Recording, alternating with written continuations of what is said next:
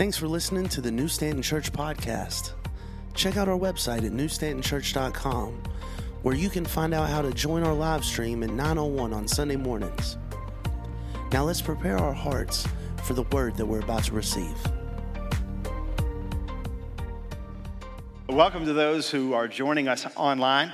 If those online want to say good morning, we'd love to see you comment in the section on the live stream. Tell us how many people are with you at home. The live stream only counts devices, not the number of people in the room. So it'd be good to know how many people are actually out there. If you're on site, there are some Bibles under your seats, and those are for you. If you don't have one at home, that is our gift to you. We believe everyone should have a copy of the Word of God to hear from God. The only thing that it will cost you is you have to read it. I would recommend starting in a book like Jonah. It's short, it's simple, it speaks God's direction and truth in following His will. So how many of you, as we begin, would agree that this year has been one heck of a year? Like everybody in the room is like, amen. But let's recap just for fun, right? By mid-March, most places, like not only in the United States, but like in the world, were shut down because of COVID-19. So many people lost so much. Some people lost loved ones. I lost an aunt. Other people lost jobs. Many people lost income. Some people lost their businesses or are riding that line of about to lose their business. I don't know that we've seen the end of the financial impact of this yet. All of us lost a sense of normalcy in our lives. The kids are going back to school, maybe, but not under normal circumstances. Some teachers are worried they don't know what to expect yet. And it makes you kind of wonder what the world will be like moving forward, post-COVID-19, if there's a post to all this at all. An observation. In the past, when our nation faced a crisis, Americans united around it. I don't care whether you're talking about World War I, World War II, the gas crisis of the 70s, or 9/11. We have a history of uniting as a nation around a crisis. But COVID-19 has been tremendously different. This crisis has divided us, or maybe it just revealed the growing divide in our nation, like in significant ways. There are some who are saying, you know what? This is serious. We should shut everything down and keep everything down. Don't send the kids back to school. Wear a mask. Stay at home. Wait for a vaccine. Even if this will save one life, it is worth all of it. And there are others who are saying, you know what? This is baloney. We shouldn't have shut anything down. Or we should have opened everything back up as soon as we flatten the curve. Send the kids back to school. Don't wear a mask. Go wherever you would. Even if they come up with a vaccine, I'm not signing up. Everyone dies. Ruining people's livelihood for generations is not worth this. And people are dying because they won't go to the hospital, or hospitals aren't doing elective surgeries, and heart disease is the number one killer in this country, not COVID-19. Even churches have felt this divide. Some people were upset when all the churches closed their doors. Some people are upset that some churches have their doors open again. What's troubling to me is the way each side of those arguments are like demonizing one another. Some are saying, you are reckless, irresponsible, and you are ignoring the science. Others are saying, I cannot believe you are such a mindless sheep. Do you see the numbers and the statistics? Who's not seeing the science here? There is so much tension and division in the midst of this crisis. it's also election year, which tends to divide our nation even more, right? And then on top of all that this year were the tragic deaths of people like George Floyd and Cannon Hanant. Their deaths brought to the forefront the divide in our nation over racism. And again, there are differing opinions. Some Americans feel this is a huge problem in our nation, and other Americans feel like this isn't a problem at all. I will go on the record and say, anytime anyone judges another person on the basis of the color of their skin, black or white, it's wrong. Racism is real, and it's wrong in the eyes of God because He, the one God, created us all, and He loves us all. God doesn't make mistakes, and His love and grace and forgiveness is available to all of us.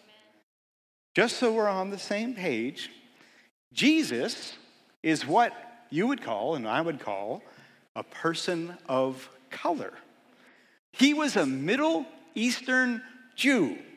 He did not have light skin, blue eyes, or sandy brown hair. And he did not speak King James English. Just for the record, I think everybody knows that, but I think sometimes people get a little hung up on stuff like that. Here is my gut reaction to 2020. The enemy is laughing and celebrating our division. We have so many resources. We have so much technology that could be used to making Him the one God known to the world. We're distracted by fighting one another. A lack of unity is especially sad when it's in the body of Christ. Just one, for the simple reason that Jesus commanded us to maintain unity. The Holy Spirit can do so much through us if we stand together. Here's what New Stanton Church has strived to do. We've tried to openly stand for Jesus and not worldly agendas. We have tried to guard against letting the world load our gun, so to speak, because there will always be voices in church circles and other circles that tell you in order to walk with Jesus, you have to subscribe to X, Y, and Z. My brothers and sisters, we are only called to listen to one voice. He is the only person that should be loading our gun and our life with the way we think, act, feel, and we surrender to Him. We need to discern the voice of God through the Word, through the Holy Spirit, and with the fellowship of believers. Those voices should all be saying the same thing. At least eventually, as we work out our salvation with fear and trembling and come to an understanding of the truth. Don't let the world load your gun and tell you what you have to subscribe to. Look to your Father in heaven. He will never steer you wrong. My goal this morning is to let the Word speak about the unity that we are called to share as believers. And I want to start in 1 Corinthians 1, verse 10, where Paul writes, I appeal to you, brothers and sisters, in the name of the Lord Jesus Christ, that all of you agree with one another in what you say, and that there be no divisions among you, but that you be perfectly united in mind and thought. Now, the word Paul uses for divisions is like this ripping apart, this splitting, this tearing. It kind of accurately describes what our culture looks like these days. But Paul is saying to the church, don't let that happen. Don't let anything get you off track. Don't let anything divert your attention from the main thing. Be united in mind and thought. As I look at our nation, I honestly wonder, can that really happen in our nation? As I look at the church, not just our church, but church with like a big C, can that happen in the church in our country and around the globe? Can it even happen in our church here in New Stanton. Honestly, I'm not even sure if it was true of the early church. The early church faced multiple heresies, division. Paul was always trying to hold them together around the gospel essentials so they weren't torn apart. That's why he's writing this in 1 Corinthians 1:10. The early church wrestled with diet laws, circumcision, Gnostic tendencies, which denied the humanity of Jesus, just to simplify that. One of the pitfalls, in my opinion, of American Christianity in our day is the unity at all cost mentality. I don't think it's biblical. Instead of unity at all costs, I think what Paul was calling us to unify around was an orthodox understanding of the faith. And by orthodox, I mean like a historical understanding of the faith as affirmed by the ancient creeds. And I think that's the first thing, in case you're taking notes, that we are called to unify around. I'm going to share 3 with you this morning, but that's the first one. We are called to unite around an orthodox understanding of the faith, trying to force unity at all costs. These people trying to be unified that have core and fundamental differences. And it is not possible, nor is it biblical. You cannot unify someone who thinks the Word of God is the authoritative word from God revealed to us that directs all of our steps, how we feel, thought, our passions, what's acceptable, what's not. You can't unify that person with someone who thinks, you know what, those are some spiritual suggestions, like a buffet, and I can take what I want and not what I want. That doesn't have authority over my life. Those two opinions cannot coexist. For those of you who have taken our membership class, you may remember the section on essentials and non-essentials. And Council, wisely, years ago, put together a set of essential or core beliefs that we believe were and are central core to the understanding of our relationship with God and one another. You can find those on our website. There are things that we would, however, consider non-essential. Those are differences in opinion within the body of Christ that don't violate the Word of God. For example, Scripture is clear that everyone who has faith should be baptized in the name of the Father, Son, and Holy Spirit, and with water. But Scripture is not clear. It doesn't specify how much water. So if you want to be dunked all the way under, cool. If you want me to pour water on top of your head, let's get it done. If you want sprinkled, have at it. The important thing is the symbolism of the water washing away your sin in the name of the Father and Son and the Holy Spirit. It's a means of God's grace. Baptism is essential. The amount of water, not essential. Likewise, drinking alcohol. Some Christians are like, oh, you should never do that. You know what? Well, the Bible isn't clear on that. The Bible is clear that you should not be drunk. You want to abstain? Awesome. If you want to have a beer or two and not get drunk, have at it. Jesus made wine at a wedding, and people drank it. just saying. I'm way ahead of my notes. I think the church can be unified within the bounds of Scripture by holding to the essentials and offering grace in the non-essentials. Paul says, I beg you, church, don't let divisions around the essentials separate you. What if our generation, or at least our church, could say, you know what, that's true of us. In order for that to happen, we have to first be united around an orthodox understanding of the truth and offer grace in the non-essentials. In fact, this morning, let's affirm that historic faith together as we say the Apostles' Creed together. It's on the screen. Would you join me? I believe in God the Father Almighty, creator of heaven and earth.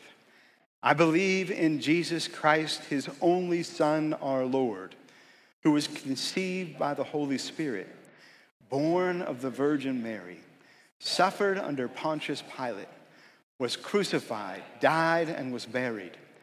He descended to the dead. On the third day, he rose again. He ascended into heaven.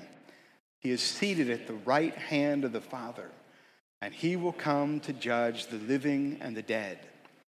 I believe in the Holy Spirit, the Holy Catholic Church, the communion of saints, the forgiveness of sins, the resurrection of the body, and the life everlasting. Amen. That defines, in large part, who we are and also our mission. Because everyone should have that understanding of who our Father, the Son, and the Holy Spirit are. Number 2, we are called to unite around a common enemy. Directing our attention towards a common enemy would unite this generation of Jesus followers and help us come together. Ephesians 6:12 says this, "For our struggle, like our struggle, is not against flesh and blood, but against the rulers, against the authorities, against the powers of this dark world, and against the spiritual forces of evil in the heavenly realms." I think we spend way too much time fighting with people who are not the enemy over non-essentials. Christians fight about how expressive we're allowed to be in worship, and we fight about whether hymns or contemporary music are most holy. We vilify people with different political persuasions.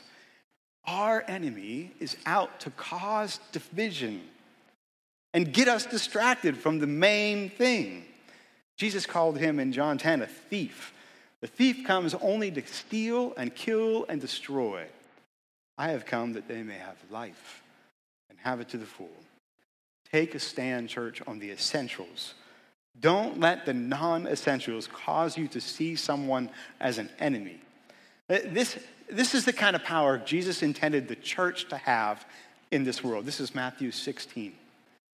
And Jesus answered him, "Blessed are you, Simon Bar-Jonah, for flesh and blood has not revealed this to you, but my Father who is in heaven. And I tell you, you are Peter, and on this rock, the confession that Jesus Christ is Lord, I will build my church, and the gates of hell shall not prevail against it." If Satan can get the church to fight internally, if he can cause division and hurt feelings and church splits, he can do that. He can keep the church from being the redeeming power of this world that the gates of hell cannot stand against. In order for us to prevail, we must unite against the right enemy, and it's not one another. When I think of rallying around a common enemy, I always think of my brother Brian and I and how we treated our little sister, Sarah, as we were growing up. Brian and I were total opposites in many ways. We both took karate for a time, and it looked like kung fu theater in our house. I'm sure it drove my parents nuts. But if you picked on our little sister, nope, that wasn't happening. Nobody picked on her but us. Anybody know what I'm talking about? You got a little sister? It's like, that was reserved for us. You didn't do that. In those moments, we had a common enemy. And Brian and I always got along then. And the Baines inflicted pain. That's just what we did. We all, as a church, need to unite around the real enemy and keep the main thing the main thing. Amen? Well, there's a purpose for this unity and uniting in the faith around a common enemy, and it's number 3. We are called to unite around a common mission of showing people Jesus. I think the church every church, not just our church, always faces the temptation to define success in its mission, in its works, or the works of its people. And what I mean by this is, I remember being on a missions trip in Mexico, and I heard a pastor in Mexico tell someone it was a young girl actually, and she was hitting on someone in our team, and the pastor said, no, we're Christians. No drugs, no alcohol, no this, and he gave her this whole list of no's. And I thought, man, we do that too. We tend to define who we are by what we're not involved in. The church often tries to gauge its success and how successful we are at accomplishing the mission by the lack of doing certain things. I think the church even tries to place expectations on people first, like before they join the group. And we de-emphasize the Spirit's work in people's lives. Now, I don't know if you know what I'm talking about, but I've been at churches where if you weren't a member of a certain political party, or if you weren't against X, Y, and Z, and if you didn't boycott this thing and that thing, or if you drank or smoked or went with girls that did, man, you just didn't fit in. Y'all know that's backwards, right? The church's job is to introduce people to Jesus as their Savior. And then it's the Holy Spirit's job to purify someone's heart and life. We can't hold people to Christian standards of thinking, acting, living before they meet Jesus. We need to keep the main thing. We can trust that the Holy Spirit will work all that other stuff out once we make the introduction and introduce them to Jesus. Look at the Great Commission. You may never have seen this here before, but it's here. Matthew 28:19-20. Go, therefore, and make disciples of all nations, baptizing them in the name of the Father, the Son, and the Holy Spirit, teaching them to observe all that I have commanded you. And behold, I'm with you always to the end of the age.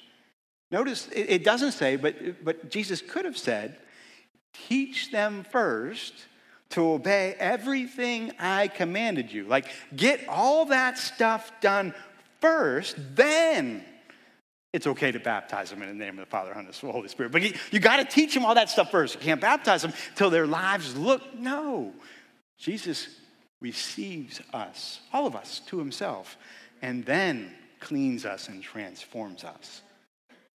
Over time, as the Holy Spirit lives in us and lives in other people, we will observe and learn to observe the commands of God. And as a church, we're called to be that influence in people's lives. I think getting the mission of showing people Jesus in the correct order will allow us to unite and recapture our witness and our mission as a church. People need to feel the love before they can see the love in the changes that the Holy Spirit wants to make in their life. John 13, a new command I give you, love one another. As I have loved you, so you must love one another. By this, everyone will know that you are my disciples, if you love one another. Wouldn't it be awesome if people saw New Stanton Church in action and thought to themselves, I need me some of that. Like, I don't know what it is about them. I don't know if I agree with all that church stuff, but I need me some of that. Do you see the way they offer forgiveness? Do you see the way they love? Do you see? It doesn't matter who you are. They still have love in their hearts. Church, I call you this day to unite around the essentials, to show grace in the non-essentials. I call you to unite against a common enemy and to be known for loving Jesus, loving the people that one God created. Because in the end, he is all that matters. Let's pray. God, I give you thanks for your love and for your grace, for being good, that you loved and accepted us before our lives reflected who you were. And God, if there's anybody here this morning that just doesn't know that love and acceptance from the Heavenly Father, God, I pray that you would speak to them, that you would open your arms, that they would feel, like even literally feel your embrace around them, assuring them that they are loved, that they can be forgiven, and that there is hope, that you have a future in store for them, and that it's good, that your Son bore on the cross all their pain, all their heartache, all their mistakes. And in the name of Jesus, it's forgiven. So Jesus, we come to you and we invite you in to be the Lord and Master of our hearts. Start that transforming work, God, in our lives so that we can be on a mission to show your love as a church. Unite us, God, around it. In Jesus' name, and all God's people say, amen. God bless you. Thanks for listening to the New Stanton Church podcast. We'd love to connect with you. So visit our website at newstantonchurch.com, follow the Get Involved tab, and RSVP to our next meet and greet.